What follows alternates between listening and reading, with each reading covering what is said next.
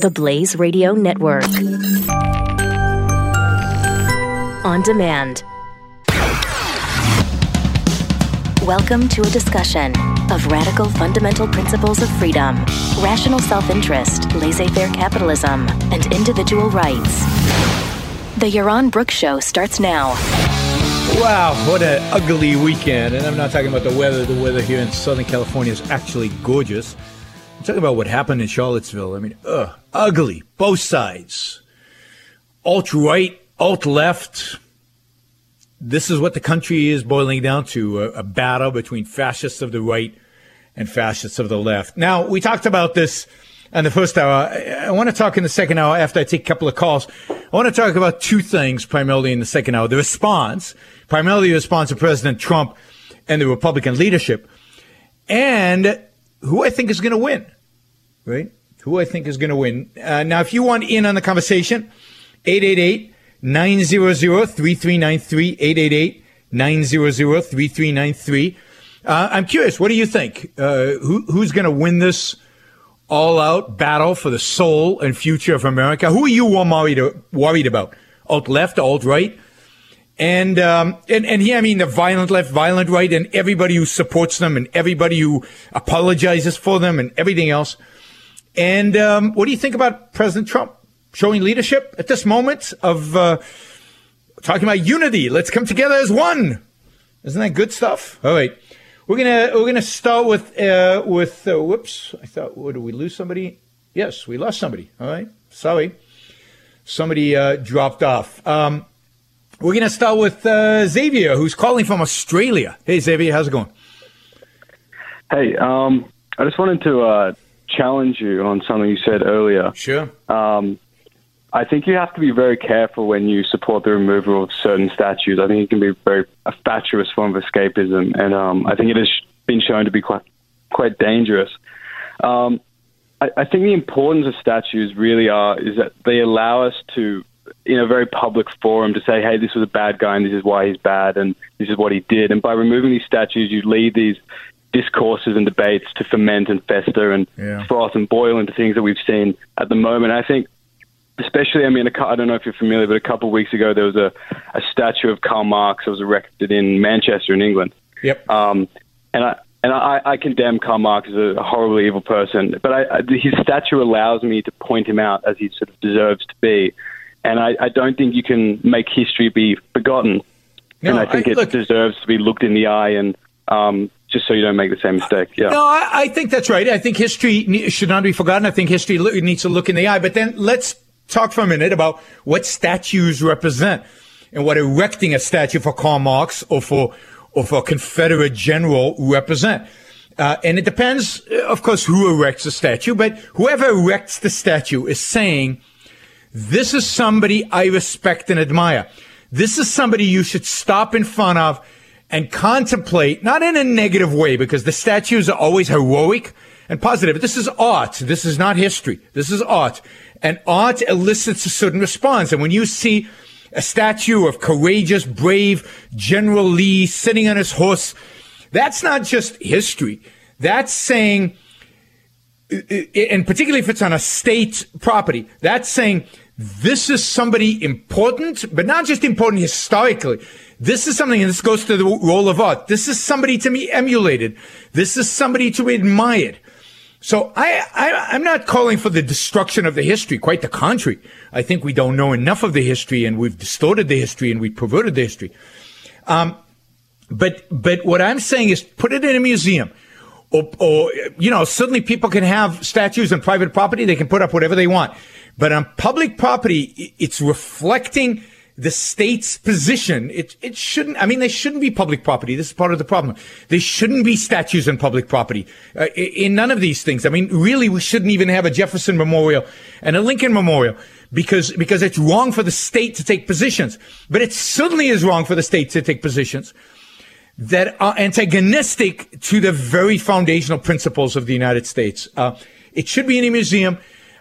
People who express violent ideology should not be admired and respected, but they should be understood for what, for the historical context in which they existed. So and suddenly, I think erecting a statue of Marx on anybody's property should be condemned because, this is a murderous, evil, philosopher who caused the deaths of over 100 million people, and that should be pointed out. Now, you could use the statue as an example. I don't believe in blowing up the statue, particularly if it's on private property, but public funds to erect a statue for Marx, it's just disgusting. Now, it's almost as bad as teaching Marx positively in our schools. I think the problem with that is, if you remove the figure, if you remove the public figure from statues, you just end up with very bland sort of conceptual statues that may represent philosophies, but those philosophies could just change. Well, I don't believe in conceptual statues for anybody. I think those are horrible. But that's what I guess you're espousing by removing the figure. No, I'm espousing the pillar. I'm espousing the statues of people who are clearly offensive, who clearly do not represent the values of America, not stand for America. Now, again, I would prefer a situation where there was no public property and therefore there was no opportunity for the government to erect statues. But given that they're going to erect statues, then do it for the small number of people who we can generally agree are pro-American and not for the people who are not. And I think some of the most amazing pictures after the fall of the Berlin Wall were when the statues of Lenin and Stalin were pulled down by the people. Some of the most amazing pictures out of Iraq were when Saddam Hussein's statue was pulled down. I mean, all that turned out badly, but generally that was a powerful picture. People taking, viewing these statues as an expression for what they really were and ripping them down. And that's a powerful image. And the opposite of that is the erection of those statues or the continued support and maintenance. I mean, the government keeps spending money on these statues because they have to be maintained, cleaned, and so on. But I agree with you in this sense. The history is important and the history is crucial. And you don't want to take down these statues just because you were pressured by Black Lives Matter to do it or by some other racist leftist organization to do it. You want to do it because of a well understood principle. And that's where I agree with you. We fail because certainly people today, don't get the principle behind this. They don't get it. They view it more as just, appeasing a pressure group. And that's what's happening. And to that extent, you're right. All right. Thanks, Xavier. Really appreciate the call all the way from Australia. And let's see. We've got, let's take a quick call from Dave in Portland. And Dave, I need you to be quick because we're coming up to a break. Yes, you're on. Thank you. Sure. I don't know if you talked about this or not. I got on a little bit late, but I was definitely noticing that the media and authorities, while justified in sort of, condemning the alt-right values, it's disgusting. But I did notice that there was an absence in condemning the violent behavior of the anti-protesters. Yep. No, I think that's right. I think that generally there was a lack of condemning anybody. So President Trump did not condemn anybody. He did not condemn anybody specifically. He did not, left or right. The Virginia governor did not, at least in the initial response, did not condemn anybody specifically. Mitch McConnell did not condemn anybody specifically. Paul Ryan did not condemn anybody specifically, left or right. And particularly in this case, given that somebody was killed, given that somebody from these alt-right groups got in a car and ran people over, mimicking what Islamic terrorists do, that should have been condemned to hell and high water. It should have been condemned from every bully pulpit in America. And then if you want to condemn the left as well, fine. But you got to condemn the people who marched. You got to condemn their ideology, and you got to condemn the violence that they caused. They killed somebody. And he wasn't alone, because what it looks like is that people were guiding him out of there, helping him out. Now, luckily he was caught. And of course, as the days unfold, we'll get more of that story. But, the condemnation just wasn't there. And when we come back, we're going to go for a break quickly. Thanks, Dave. We're going to talk more about President Trump's response, the response of other political leaders, and what that all means and what that has to do with all of this. And then I want to get to the question of who's going to win this. And we had a caller. I think he's still there. Yes, we've got a caller from Jersey City, Mohammed, who wants to talk about who is going to win this, and we're going to go to that. But it might be a little while, so stay online there. All right, you're listening to Yaron Brook Show on the Blaze Radio Network. We're going to be right back. PhD, author, media contributor. This is the Yaron Brook Show, the Blaze Radio Network.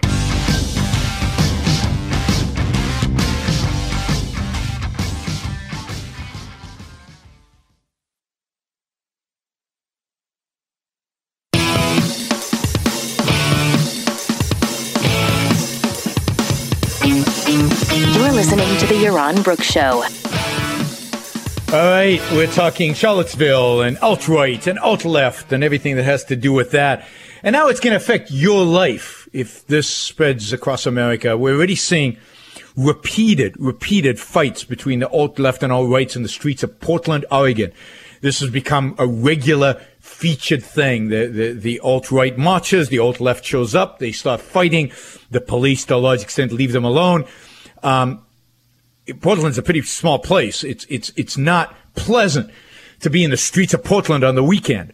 Not to mention the stabbing that I mentioned at the beginning of the show, where a alt-right racist stabbed 3 men who were trying to protect a couple of girls who he was harassing with anti-Muslim and minority slurs. And all these guys did was step in and say, hey, cool it, guy. You can't be harassing these girls. Pulled out a knife, stabbed them. 2 of them died. That was in Portland, Oregon. Portland, it turns out, has been a haven for white supremacists since the early part of the 20th century. So Portland is classic because it's nutty left and the nutty right has a real presence there. All right, if you want to in on the conversation, it's 888-900-3393, 888-900-3393.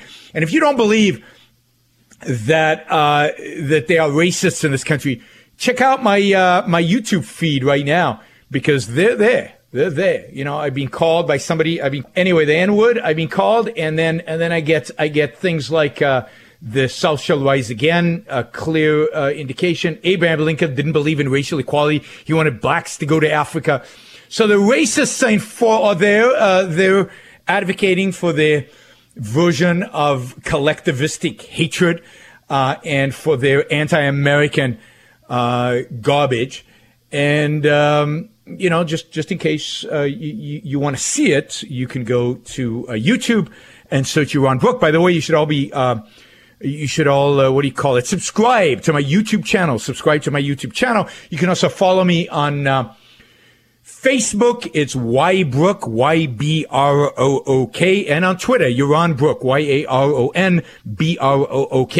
So follow me on Twitter, like me on Facebook, and subscribe to my YouTube channel. You can also get this and a bunch of other things that I do as podcasts by going to your favorite podcast app and putting my name in and downloading. It'll download automatically, and you can follow much of what I do and much of what I say through that. So I encourage you to all do that. So let's talk about what our political leaders said. So President Trump had a live presentation yesterday, and he said stuff about condemning the hatred, and we all need to come together.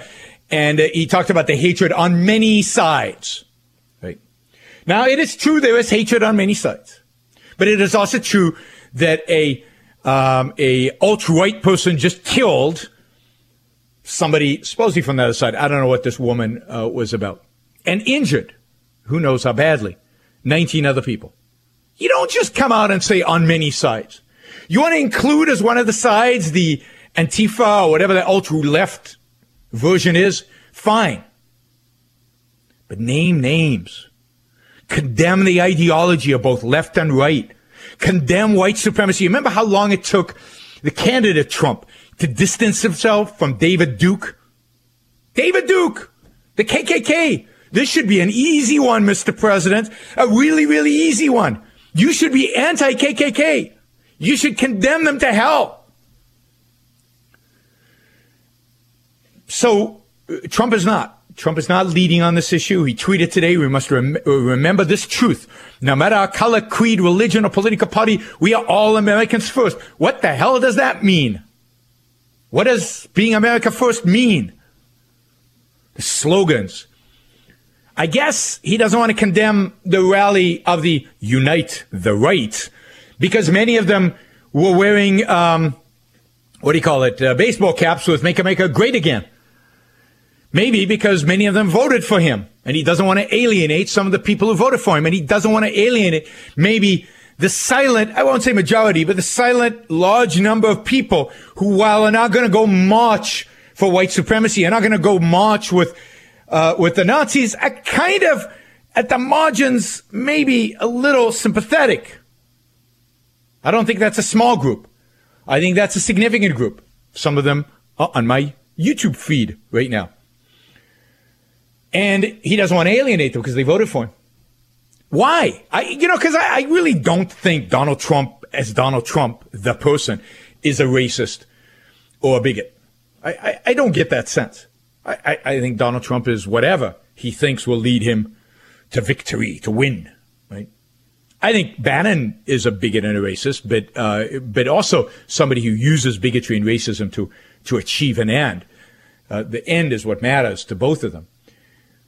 But why won't he just say, I condemn neo-Nazis, I condemn white supremacists, and I condemn those who come to protest them if, when they come to protest them, they are intent on using violence. I condemn violence because even though the ideas of these people on the alt-right are despicable, are hateful, this is what the president should have said. They have a right to say it. And those on the left who would come to beat them up, they're no better. They're no better if what they're there to do is be violent. Show some leadership. I don't need a philosophical statement. Okay, he's not going to make a philosophical statement. That's not him. That's not any president that we've seen in modern history, right? In modern memory. He's not going to come out and say, look, America's for individualism. We believe in the sanctity of the individual. We believe in the right to life, liberty, and pursuit of happiness for the individual. Anybody who marches for the sake of the collective, for the sake of a group, for the sake of the race, for the sake of whatever, a collective agenda, is anti-American and wrong. Left or right doesn't matter. I condemn them all. And those, not only who march for these ideas, but then who are willing to raise a bat or a fist or use a car in violent ways to promote these ideas, that is evil, and that is where law and order will manifest itself. We will not tolerate this. We will not tolerate any violence. But he has to condemn the ideas. These are anti-American ideas. And they manifest in violence. Now, this is a president who attacked Obama for not being willing to call terrorism radical Islamic terrorism. Attacked Obama for not having the courage to call it Islamic. Well, it's about time, Mr. President, that you had the courage to call these racists what they are. Call them out for the bigots that they are. Call them out for the racists that they are. Call them out for the anti-Americans that they are. And call out the leftists who use violence to attack them or use violence to silence people. Call them out for the fascists that they are. You can't just single out Muslims. If we want to call out people, then let's call out people. Let's make it explicit and let's stand up for what America really values, what's really truly American, which is the sanctity of the individual. All right, we're going for a break. You're listening to Your Book Show. We'll be right back. You won't hear traditional political views here. This is the Yaron Brooks Show on the Blaze Radio Network.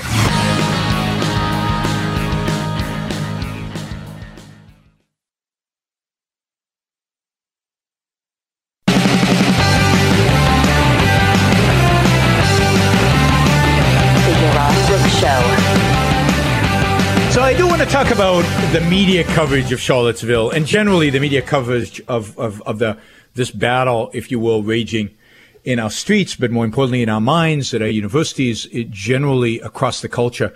This battle between the alt-right and the alt-left. That's what I'm calling it right now.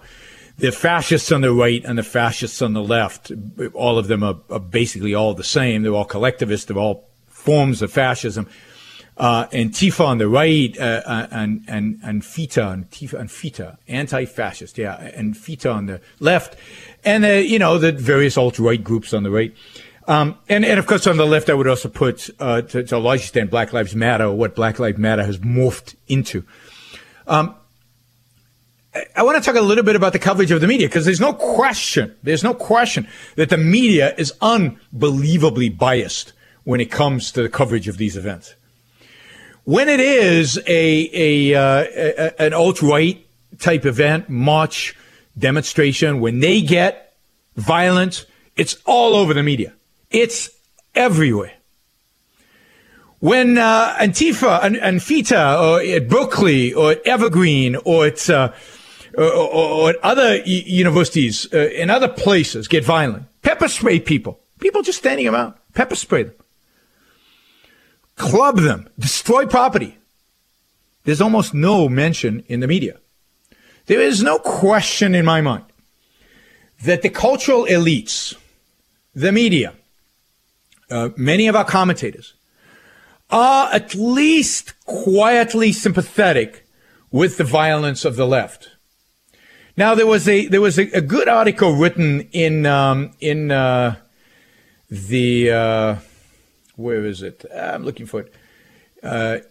In Atlantic, on the rise of the violent left, written actually by a leftist, and there's some moderate leftists who I think are on the right side on these issues, and he documents. You can find it, the rise of the violent left, on the Atlantic magazine, and he covers the rise of Antifa.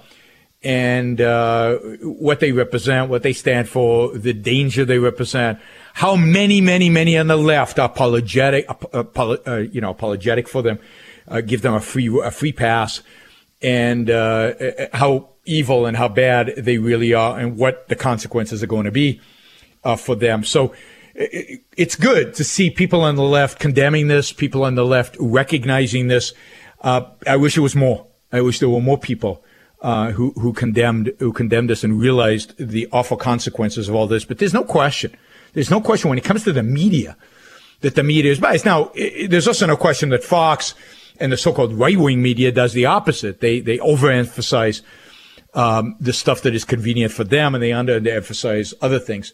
So I don't want to let the media off the hook here, because the media also elevates things to kind of our consciousness and makes things clear, real to us. And to the extent that they emphasize some things like the alt-right and de-emphasize other things like the alt-left, they give the impression that one is on the rise and the other one is not, and one is more violent than the other one.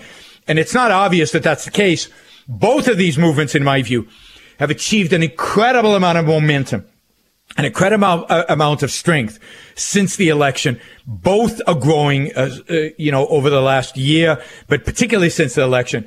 And both, I think, represent a real threat to the country. A real threat to the country. In my view, a much bigger threat to the country than North Korea does, because I don't think that North Korea would ever actually launch against us. But these movements, these ideologies, these thinkers, if you could call them thinkers at all, are undercutting what it is to be an American. And ultimately, they are forcing us to take sides, and forcing us to take sides between a fascist left and a fascist right. God help this country. And that doesn't mean I believe in God because I said God. I don't. All right. We are going to go to Mohammed in Jersey City. Hey, how's it going? Hello? Yes. Hello, you're on. Yeah. I was thinking for a while now about this idea that the country is starting to look more like Weimar Germany, where there's constant clashes between, far left and far right activists. Yep. And what what I think is going to happen is if you're going to discuss this in terms of who's going to win, we're all going to be losers in that sense. Everyone's going to lose. Sure. But only one side can package their ideas in ways that Americans, as they exist today, can swallow them. I don't think the way the left conducts itself with, the anti-American bashing, that we should all be ashamed of, being American. If you're white, you have this innate guilt. That's not going to be something that the country at large is going to, accept. And however repulsive the views of the alt-right is, it can manage to hide its odious character better than the left can. In that sense, they would probably be the long-term victors. Yeah. So thanks. I mean, you're a great lead into what I want to say, because I agree with you completely. And not only that, I would refer everybody to the work of maybe the best living philosopher today, Leonard Peikoff, who has written a couple of books on exactly this issue. One is The Ominous Parallels, where he draws parallels between the rise of Nazism in Germany and the rise, ultimately, of fascism in the United States. And he wrote this book in 1980, I think, or 1981. And it's playing out just as he predicted. And a more recent book that he wrote, DIM, the DIM hypothesis, which is more philosophical, has to do with his views about integration. And I'm not going to get into the here. But basically, he is predicting, again, that what we're likely to get is some kind of integrated authoritarianism from, let's call it, the right, integrated around something. And here's the essential argument that I think Mohammed is making and that I would agree with. Thanks for calling, by the way. Really appreciate it. And I think you're absolutely right. The left is so nihilistic. The left is so fragmented in its thinking, and I put thinking in quote. It's anti-science, anti-everything that every common American recognizes. It's anti-American in such a deep, obvious, in-your-face sense that the left will never, in spite of the fact that it holds the cultural, it holds the cultural high ground. It controls the culture. It controls the universities. It controls the media. It cannot win because, by the way, it's controlled all those things for 50 to 100 years. And it's won slowly, but very, very, very, very slowly. It cannot win ultimately, particularly not in its current form. The nihilistic, anti-human life, explicit form. It is so clearly out to smash everything that Americans believe in. And in that sense, I think the alt-left is less dangerous because I think people see it for what it is. Even some people on the left see it for what it is. The alt-right, though, is different. The alt-right embraces the American flag. The alt-right wraps itself in the American flag. Not just in the American flag qua flag, but in the kind of ideas, the history, the symbolism, the rhetoric. They claim to be the true inheritors of the founding fathers. Wrongly, but they claim that. They're much harder to see through, particularly if they're not carrying Nazi flags around and they're not, explicitly KKK. I mean, the biggest mistake the alt-right makes from a strategic point of view is embracing symbols that are so clearly antagonistic to most Americans. They could smuggle their ideas in much more effectively by not going all out like that. I don't know why I'm giving the alt-right ideas. And you can see many who hide their racism with this. And then you get to the point where the President of the United States is not going to condemn them because he understands that at least part of what they stand for has some appeal in the public out there. And you don't get Republicans really standing up against them. Some, just like there's some leftists who stand up against Anfita. I think the long-term prognosis here is that the alt-right is going to be on the rise and the alt-left in decline. I think nationalism is much more appealing than nihilism and anarchy. I think you saw that. You saw the hints of that. You saw the beginnings of that in the election of Donald Trump. All right, we're going to take a quick break here. And when we get back, we're going to wrap things up. We got a couple of callers I'll try to get to, but I don't promise I'm going to get to you because there's some wrapping up to do here. And you're listening to Yaron Brook Show, and we're on the Blaze Radio Network. We'll be right back. This is the Yaron Brook Show, the Blaze Radio Network.